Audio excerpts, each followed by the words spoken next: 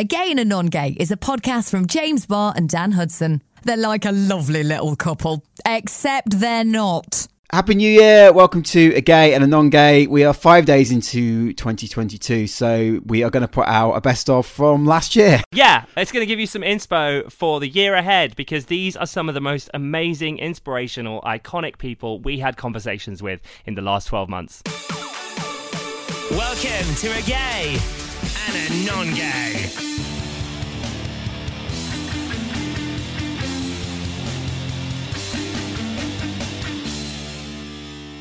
Including Billy Porter, Fat Mike, Dustin Lance Black, Vanessa Feltz, Felicity Ward, Juno Dawson, Tom Allen. First though, one of my favourite chats last year was during LGBTQ+ History Month. We invited power lesbian and historian Lisa Power onto the show, and it was just after we'd been obsessing over It's a Sin on Channel 4, which has now been viewed more than 6.5 million times and has broken streaming records. If you haven't seen it, it was Russell T Davies' incredible show about the AIDS crisis. Lisa was actually the fact checker on the show, so we had to start off by asking about It's a Sin. You can see how impactful it is, because I'm still talking about it weeks on from watching it all in one go, and my mum she's been sobbing. It was actually like a week and a half ago. I know, but it feels like it's filled our minds so much since then. I literally have never ever seen a public reaction to a TV series like this.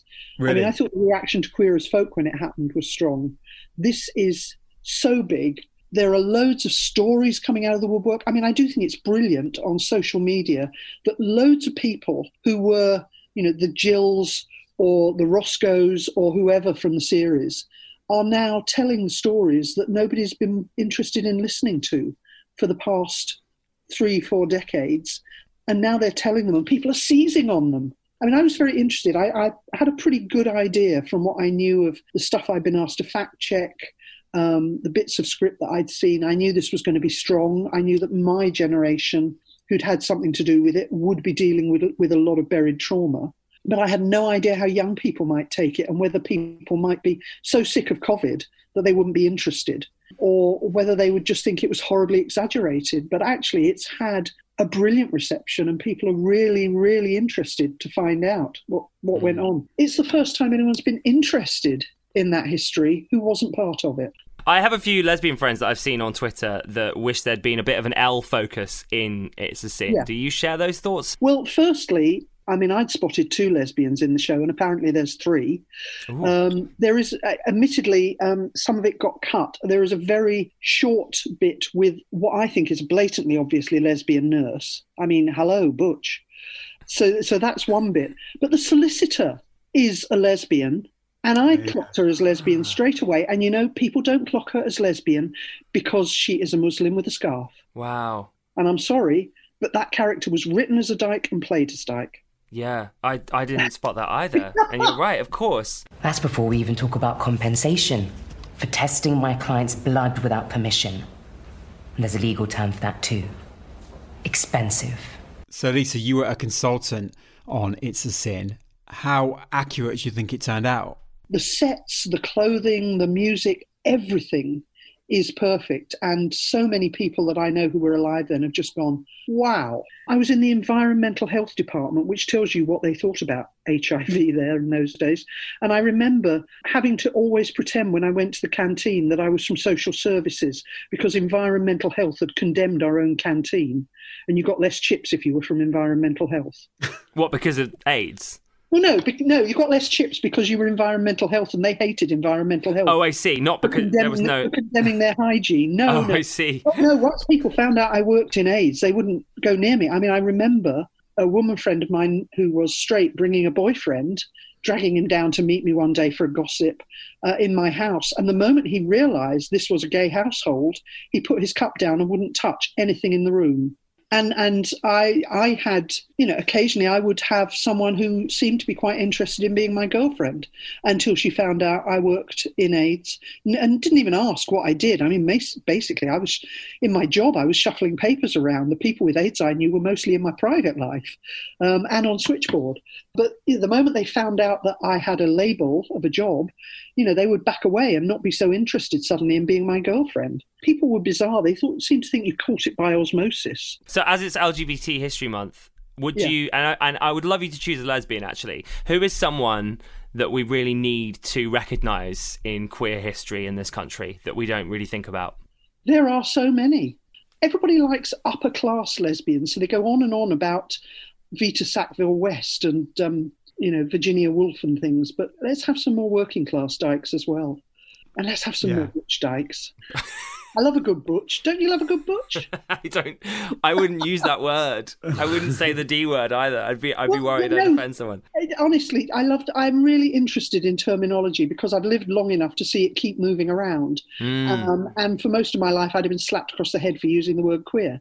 But it's the only thing that covers all bases. My friend doesn't like being called a lesbian, so if I called her a dyke, I think she'd really hate me. Well, honestly, I think they're labels. They're stupid labels. I just bloody love all this youth stuff that's going on now where people are recognising that labels are just labels. Oh, I'm obsessed with Lisa so much. Like, what a babe. Someone I'm obsessed with is Fat Mike from legendary punk band NoFX. We were lucky enough to have him on the podcast. I don't think either of us were prepared for how this one turned out. But it's one of our favourites of the year. How do you identify Mike? I'm a submissive fetish male. I'm more of a fetishist than anyone would believe. I like to call myself queer because I fucking get into all kinds of crazy business. Last full moon, I have an outdoor sling, in my house, fully tied up like a rubber damsel in distress while my girlfriend pegged me, while we were both looking at the full moon. So I love this. This is amazing. That was a Tuesday night for me. This is so great. So you are just completely fluid. You're queer. You take it, give it, all of it. Yeah, I mean, I fucked my girlfriend too. I've never been sexual with a man before. As far as like taking, my black fake cock. Yeah, I'm all for it. So you don't mind a plastic cock, but you won't want to go near a... I don't want a plastic one, fuck that. I want a rubber one. I don't know why I said plastic. I've never been near one. I just reached for plastic. Okay, so you've never had stuff shoved in your ass before? Seriously? Yeah, no. What the hell? You're not living. You're not living, Dan. Not even a finger? No. Well, I don't really like people being behind me anyway. Like just. Well, you're not behind someone with your finger. You're not like sneaking up behind and sticking your finger in them. It's while you're fucking someone. That's when they put it behind you and get the prostate. Especially if you're drunk and you can't come. That's like the cum button. I'm just letting you two talk because this is so funny. We've talked about this before, Dan. I told you to try it in the shower. Did you do it in the shower? Yeah, I got this thing on my toilet. It's a sprayer. It's a spray nozzle. And, after you poop or anything, you just like, shh. Toilet paper is really for heathens. Right, so it's like a douche, right? Yeah, but you don't have to go in. You can go inside, but you just, spray the outside. It's like a bidet, but you hold it. It's like something you clean dishes with. Oh, I love that. You really never have to shower because you just clean your cock and nuts with that thing. Because I hate showering. I shower like once a month. Ugh. What? I don't like showering. I think it's not something people should do, really. Unless, you I don't know, work in a mine or something. But if you just go and live in the kind of life that, the 20th century, why shower every day? It's weird. It seems like a waste of 10 minutes. Do you not shower after gigs or before gigs? No. I've gone 51 days without a shower on tour. What? Yeah. Wow. You are so funny. I think you're my favourite guest we've ever had. You don't shower because that's a waste of 10 minutes. But isn't getting tied up and whatever, isn't that a waste of 10 minutes? Oh, no. No? And 10 minutes, if you're getting tied up in 10 minute, you're not doing it right. It should take a good half hour. Right. Wow. Sex for me is a good 3 or 4 hours. We're gonna have an evening having sex. There's a lot of shit you got to do, and then intercourse or 69ing. That's just at the end, and then if you're allowed to come, that's a special treat too. Moving swiftly on to our Pride Month episode this year, and we really did, if I don't say so myself, have a star-studded lineup of guests across Pride Month. We were joined by Franco Stevens, who's the founder of Curve magazine. We have Radio 1 presenter Adele Roberts and Kate Holderness, and we're going to hear from 3 of our favourite interviews from that month right now. Yeah, first we're going to hear from funny man Tom Allen, who took an interest in Dan's penchant for sourdough bread. Oh. I have this app where people who have excess food like sourdough will be like, oh, I've got a load of sourdough, come and get it. So I was rinsing that during the pandemic. It was that game changing. I've got a load of sourdough, come and get it. Yeah. Where do you live? Like North London, Finsbury Park. What, and so someone's just like throwing sourdough out of a window? Normally they'll leave it outside. Leave it outside? Yeah. In a bin? Wherever's sort of hidden. So like behind bins is a good one. And that's you're not worried about like eating somebody else's food, made in a non-hygiene regulated environment? No, so what it is, it's like a legit thing. Sure, it's nothing. It's not legit. So it's come from bakeries and places that have cooked too much. I've got hygiene ratings. Yeah. And they've got all this sourdough that's just going to go to waste if people like me don't eat it. People like me. People like me. people like anyone. I think it's a noble idea, and I think it's an excellent way to prevent food wastage. What do you think, James? Honestly, I don't know what to say. I think Dan has enough money not to need to benefit from charity, but still likes to take free sourdough when it's available. Hang on. There was a time, I'm just going to quickly tell this story. I want to hear it. Dan went to a food bank to donate and left with sourdough because they had too much sourdough. And he was like, oh, are you sure? And they were like, yeah, have some. So took sourdough home. So he went to a food bank, skipped the queue because he was donating, and then left with sourdough. I said to the woman, there was a mountain of sourdough, a mountain of it. Far more than trendy London. Far more than the amount of people in the queue. She said, do you want some... I feel like there's something biblical about this as well. Damn, we don't need this. No, she said, look, I just want to get this straight with Tom. She said, do you want some sourdough? I said, no, don't be silly. And she said, are you sure? And I said, are you absolutely sure that if I don't take it, it's going to go to waste? And she was like, yes. So I took the sourdough, 1 loaf, maybe it was 2 loaves of sourdough. 2 loaves? 2? Yeah, but it was going to go to waste otherwise. And that's not good, is it? Food wastage is a huge problem. But would you toast it? I re-oven it. Re-oven it? Yeah. Again, an expression I've never heard before. To re-oven. Or rebake, if you like. It's not charity because it's not. If I was taking, not when you're involved, no. if I was taking from a food bank, robbery, isn't it? If I was pretending that I've got no money, but this app is just for anybody. It's like whoever wants whatever, it's going to go to waste. Come and get it. I've given away stuff on it before, not sourdough because I don't have sourdough. Because I would always, of course you don't have sourdough to spare. But I suppose I would be in my mind, I'd be sealed items would be more something I'd be more comfortable collecting. But the idea of a sourdough loaf that somebody's made, who are they? But it's reputable. It's from bakeries that are reputable. Oh, it is from bakeries. Yeah, so I think it starts off at bakeries. Oh, I thought it was some trendy person in Finsbury Park making sourdough every day because they've got nothing else to do, and then being like, I've got so much sourdough, please collect it, I'll leave it by the bin. And you were just going around to somebody's house and collecting their sourdough. Like a sort of hipster grinder. Like a sort of hipster carb-based grinder. The opposite of grinder. That does happen as well, Tom. So there is occasionally people are like, I've made too much dinner, I can't get rid of this. Or I tell you what happens a lot. I've ordered a takeaway, I'm a vegan, and a load of chickens turned up. So I need to get rid of it. That kind of stuff happens quite a lot. Oh my God. I'm sorry to be so dismissive of it. Of course, I'm not one to be cynical. But all I was concerned about was these people you're getting their food from, have they got clean fingers? That's my only thought.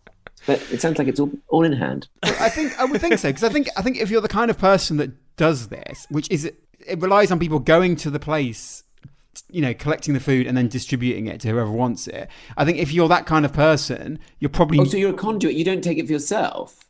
I take it for myself, but but there is a conduit in the middle, that's gone to Gales at the end of the day, taken all the sourdough, and will distribute it to whoever wants it. And I think that kind of person... This is a gay and a non-gay with Tom Allen, our special guest this week. I think that kind of person is inherently a good person and is therefore going to wash their hands. That's fine. I don't want anybody to think I'm making fun of the overall intention behind this. I think it's very noble. I'm more fascinated with Dan just collecting bread out of people's bins that they've made in maybe clean kitchens, maybe not. That's what I perceive. Or indeed, Dan, as we've established, Dan going to a food bank to donate and also collect. Dan's also attended a blind yoga class for blind people, but that's for another day, Tom. Tom Allen there, thinking, why the hell has my agent booked me on this podcast? We were also joined by Willem and Latrice Royale last year, and they spilled so much tea about what goes on behind the scenes on RuPaul's Drag Race and the contracts the queens sign. So did you guys watch the Bussy Queen YouTube like contract video?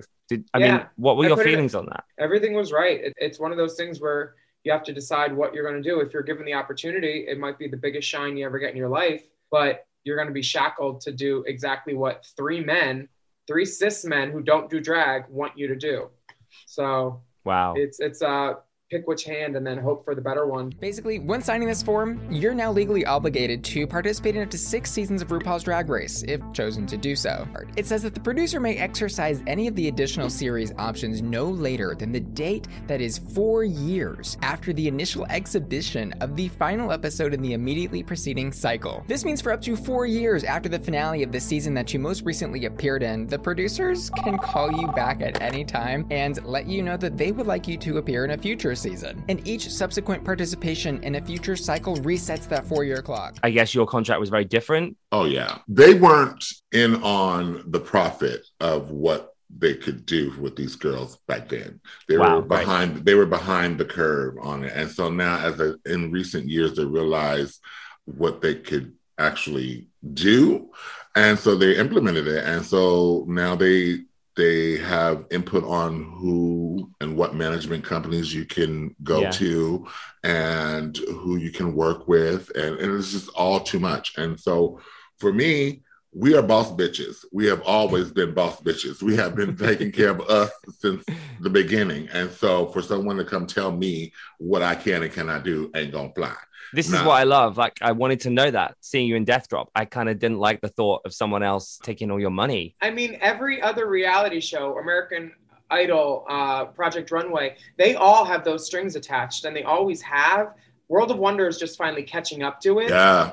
I mean, the rest of the world just doesn't know about all the things, but like, there's reasons that people have been in decade-long contract disputes because they started on a reality show. It's not like there's some evil oligarch, but they are benefiting off the backs of the queens and not sharing any of the profits with them. The pay from season 4 that we did compared to season 13 has gone up $100, and that's it. It's $500 an episode. You don't make money off repeats, which is standard in reality television. But like at this point, they can afford to pay these girls who are breaking their asses and coming out of the show in debt, even if they're top 4, and they're choosing not to. Just like on the BBC one, it's like when you can do better and you don't, you have to wonder about the motivations. And why isn't RuPaul saying, hey, pay my girls? She don't give a fuck either. I love her for everything that she's done, but she doesn't even know most of our names. Unless she really loves you or she really hates you. Oh my God. She knows Will's name. She knows Latrice's name too. Fabergé Leg. For very different reasons, as you can tell. We're on opposite ends of the spectrum on that one. Fascinating stuff. Say it like you mean it. That is genuinely fascinating. I know. I just found your delivery funny. But you're right. It is fascinating.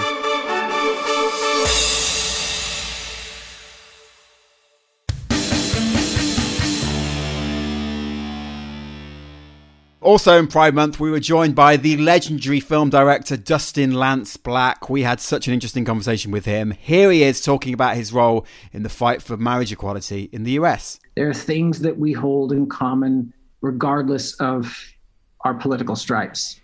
And I actually think that without that space, without the room that those conversations create, there will be no coming back together. And I don't think the world can take these divisions growing any deeper. This is necessary work or we're all in a bunch of fucking trouble. You were obviously on the front line of fighting for marriage equality in the US. Was this your approach to dealing with people then, or is this something that you've learned from that? I was just praying to meet someone named Tom Daly and one day take advantage of our win.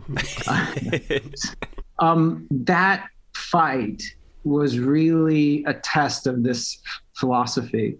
And I can't take full credit for it at all. I mean, it was a group of us that did that. It was, I think, Chad Griffin, who was the head of our foundation.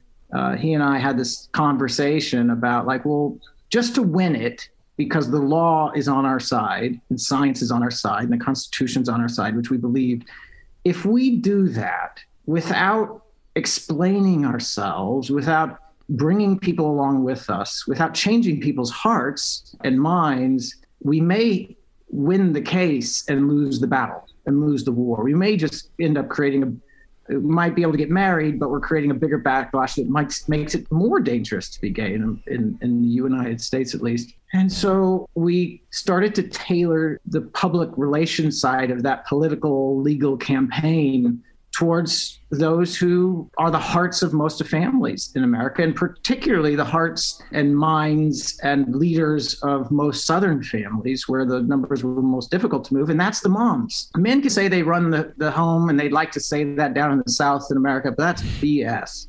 It's the moms, it's the women.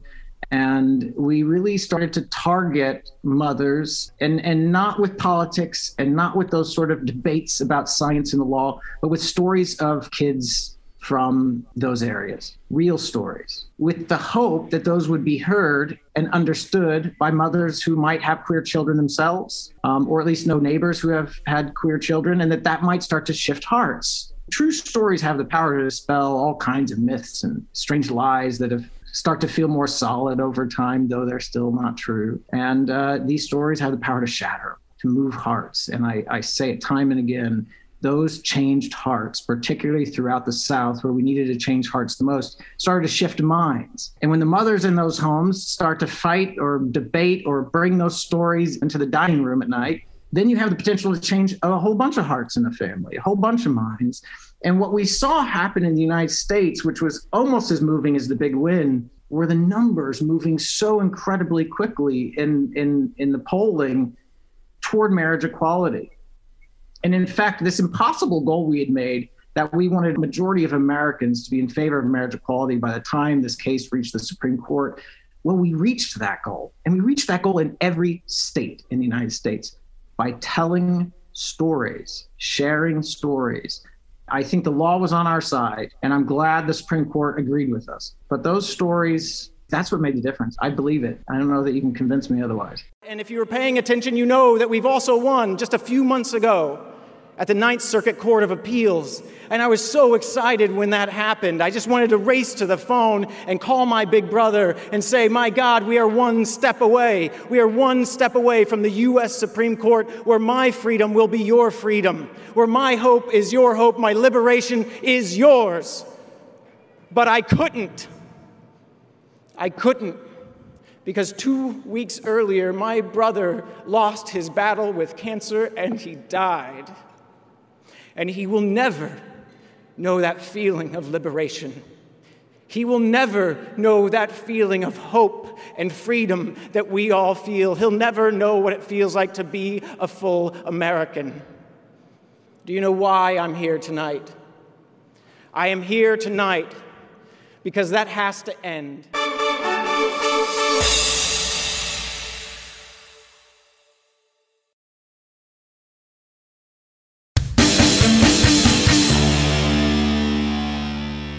Welcome back to A Gay and a Non-Gay. I'm James. I use hairspray. That's Dan. He doesn't have any hair products. My hair's quite short. Right now, we are reliving some of our favourite conversations from 2021. And by summer, Dan had become friends with Vanessa Feltz. So I hassled him to finally invite her on the podcast. I actually want to know, because you work with Dan as well, and obviously we all know, listeners to this show know Dan works at the BBC. He likes to mention that a lot. What's it like working with Dan? Spill the tea on working with Dan. What can I tell you? What can I tell you that I can disclose in this public arena?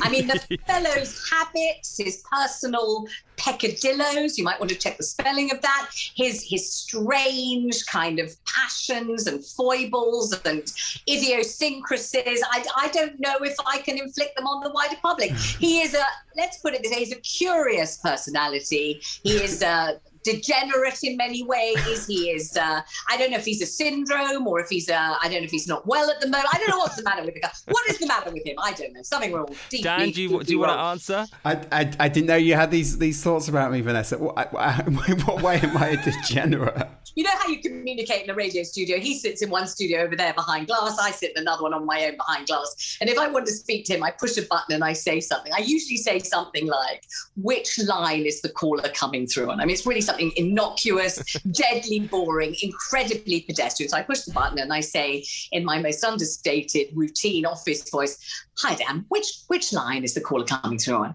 And this is what he does. I push the button and he goes like this. He jumps and recoils in terror and shock, as if I have electrocuted him or sent some enormous Molotov cocktail through the line. And all I said is, "Which line is the caller coming in?" The fellow goes white, he blanches, he looks like he's going to vomit, he puts his head in his hands, and that's all I've said to the guy. What's the matter with him? What is the matter with him? I get a jump very, very easily. Like, That's what I'm saying. I'm on tenterhooks all the time. Every time I walk down the street. Did I tell you there's something? He's not quite 100%. It's not. No, I agree. I think so too. And also, I don't want to get really personal, but have you ever had the misfortune to drink a cup of tea prepared by him? Now I am insulted. What's wrong with the tea? It's like putty, it's like granite, it's like cement. It takes a long time to arrive, and when it does, you wish it hadn't. I always knew that Dan's tea was crap, and now you've confirmed that. Hang on. Two things. It takes a long time because I'm going to wash my hands first because of COVID. I'm just being extra safe. That's why it takes a long time. We'll take a quick break on Again and On Gay whilst these two sort their problems out, and we'll be right back with Vanessa Feltz. I'm going to take a slight swerve here and ask you a more journalistic question, Vanessa. At the minute, as you're aware, the government have a real lack of action on the conversion therapy ban. Do you have any insight on why that would be? Like, why are they taking so long, and what are your thoughts on it? My thoughts are that it's appalling, but my thoughts are that it's not just this government. It's not really a particularly political issue. It's been something that has been ignored, marginalised by a succession of governments. And I think that's absolutely devastating. I mean, I cannot see any reason at all, any sound reason or possible justification for not, moving all possible hindrances to stopping this, because it's abusive. It is. I mean, it's absolutely contemptible. It's disgraceful that it should be allowed to continue in any form whatsoever, and it's disgraceful that it should be legitimised, and it's disgraceful that it hasn't been outlawed, exposed, punished, condemned vigorously, on front pages and by politicians of all different persuasions. So, I don't have any insight as to why, and I think this is a really appalling sin of omission, and it needs to be atoned for, and it needs to be rectified, and it's absolutely urgent. Every day that goes by is a crime against humanity, really, and it's a very vulnerable part of humanity, and often a part of humanity, least equipped to fight it. It's really appalling. No, I don't know why. And I can't say anything amusing about it because it's so bad. You nearly made me cry. You just kept going, and I was like, okay, this isn't okay. I'm gonna go. Well, it's just awful, isn't it? Awful. Yeah. No. Awful. I suppose it's an issue that the overwhelming majority of people don't have to address. They don't have to confront. They may never think of it. They may simply not be aware of it. They may really be ignorant of the fact that it goes on. And if they were to be pointed out to them clearly, they would be horrified, but they just don't really know. And so they don't attempt to galvanise MPs or anything into action. And I suppose that must be a failure. We need to get it out there, and we need to make it known, don't we? So that people will feel motivated to act on it. That's Vanessa Feltz there. Big news in the last week, by the way. She is now on Instagram. You can see her at Vanessa Feltz Official. She's not following you, is she? She's not following me at the minute, no. I don't know if she knows my details. Right. Vanessa also joined us at our big gay show at Underbelly Festival in London last September, where we were also joined by the cock destroyer Sophie Anderson and Felicity Ward, who revealed to us this big secret. I saw on Twitter that you've been learning to skateboard. I have. How's that going? Look, I don't know. Okay, I haven't even told my mother-in-law this, but the joke is I bought a skateboard, which is to say I came out as bisexual about 4 months ago. That's amazing. Congratulations. Thank you so much. I didn't know that. My mother-in-law, my parents don't know. Yay! I just prefer to do things on podcasts. It's the only because no one's going to hear it. Yeah. No, lots of people. My parents will not hear it. I'll say that. And they're not homophobic. It's just, when you're like, I can't have the conversation with you right now. You're going to make me deal with your stuff, and I just ridiculous. I don't have the bandwidth for that. Yeah. So, have you had a chance to try out being bisexual? not for a very, very long time, and I think that's sort of why I probably thought we've got to walk out. Yeah, homophobe. I'm joking. Also, I probably mean pansexual, but I'm Gen X, so we're still holding on to bisexual. We're like, we mean pansexual, but it just feels like a word for the young kids. Do you know what I mean? So I'm skateboarding and I'm open to women. It's been a really big year. I mean, not physically, but emotionally and sexually in my head, I am. I'm in a loving, committed relationship. It's my 4th anniversary yesterday. So, hey, congratulations! What a sweaty, rambling mess this last 2 minutes has been. So skateboarding, yeah, it really hurts. I like it. I feel very cool doing it. Yeah. What can you do? Nothing. I fell off. But I can go back and forth. I can run and put my skateboard down and jump on it and ride. I mean, I can't even do that, so that's impressive to me. Thank you very much. Can you skate? No. Oh, okay. Well, that makes sense. I can't even do that. Have you tried? Absolutely not. No, I have tried. I have tried numerous times, like 10 years ago or whatever. Yeah, right. But I was too scared I was too scared that I would break the skateboard. Do you know what I mean? I don't think that's how it works. I think that they design it so that you break, not the skateboard. Right, okay. Yeah, you're like, the board is safe. Don't worry about that. That's very sweet, but wrong. But yeah, I have a tendency to break things quite a lot. I ended up chopping a chopping board in half once. And yeah. Are you the Hulk and you just... No, I'm not. I'm really not. I don't have any upper strength. body strength at all. I must just have I mean, without being rude, that was my assumption too. So I'm like, how are you... I don't know. Where is this inner strength coming from? Maybe it's just cheap. Everything's cheap and it's just breaking. Everything's cheap. Even a cheap chopping board. Was it made of wood or plastic? Yeah, it was wood. Did you have an axe? No, just a butter knife, actually. Just a butter knife. Do you know what I love about this podcast so much? Is it's just an excuse to attack straight people. It feels you've just got into this so perfectly. Well, I mean, I'm new to the queer community, so it feels really good to hate on straight people. It really... I used to be straight. Don't feel bad about it. Maybe your time will come. Maybe. I don't know if I ever realised that skateboarding equals bisexual. Did you know that? I think it was a joke. Yeah, but it's based on a stereotype, isn't it? Yeah, like this podcast. So 2022 was... But all I'm saying is I didn't know about that stereotype. That's news to me.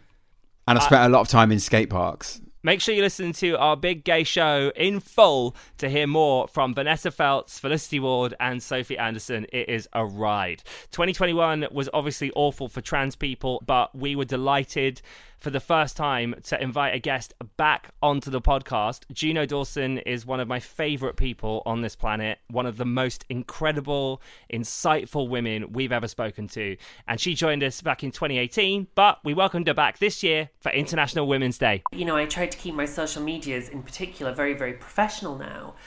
Sometimes I talk about trans stuff. Particularly, I try to celebrate where my trans friends are doing really, really well. And to celebrate the great things that are doing and to push good art like Pose or Euphoria or novels by trans people or trans poetry or, you know, Travis Alabanza, whose plays are so good. You know, Overflow and Burgers were phenomenal, and, you know, I feel so lucky to be alive at the same time that Travis Alabanza is making art, you know. And let's talk about that instead of getting into like little slappy matches about Mr. Potato Head isn't gender neutral. Mr. Potato Head is a man. Like, what? I'm so happy for Potato Head. I mean, Potato Head, get your life. But those kind of things really boil my piss, because do you know what? They know what they're doing. Some craven PR monster in a firm somewhere in London was like, I'll tell you what gets in the news. Making things gender neutral. And of course, what they don't realise is that there is huge fallout. For us, I mean, luckily, because now I'm zero tolerance, I was not asked to go on the news to talk about MX Potato Head. But, you know, there was somebody lowered themselves to go on Good Morning Britain today to talk about MX Potato Head. And I'm just like, why would you do that? Why are you getting involved in this absolute bin fire when trans people are waiting 3 years for a referral? That's what we should be talking about. And that's something that we can do as allies as well, is that when they try to engage us in these conversations about gender-neutral potato heads, you say, oh, I'm sorry, I think we should talk about the fact that trans people have to wait 3 years for a first appointment on the NHS. James, did you hear that? No more tweets from or Instagrams from our account about Mr. MX Potato Head, please. Wow, you just misgendered Potato Head, Dan. Sorry. You know what, though? Would you rather a potato got the heat than trans people? Because it's just a potato. But it comes back to trans people, because it comes back to your war on woke. So despite the fact that no trans person in the world was asking for a gender-neutral potato head, the headlines in the papers will read, woke activists, transgender activists demand that Mr. Potato Head is gender neutral, when of course what we're demanding is swift healthcare and legal recognition and access to a new birth certificate. And so I think actually always circling back to the needs of the community are one of the best things that an ally can do. I hope that awful PR person who came up with this gets shingles or something, because they don't get the clap back. We get the clap back, and it's exhausting and boring. So I hear what you're saying about just ignore people, and that's sort of what I do. But what if you've got a really good comeback? I think the old saying that don't roll in the mud with pigs. You'll both get dirty and only the pig will like it. Yeah, that's a good shout. Someone actually messaged us some, I don't know, it's nonsense. I think it was transphobia. I don't know, it could have been anything. And James replied saying, oh, thanks, I've just made a donation to mermaids in your name. And the guy said, oh, thanks. Yeah, that's, again, positive action. Turn a negative into a positive. Absolutely. I'm going to delete the Potato Head post. A gay and a non-gay.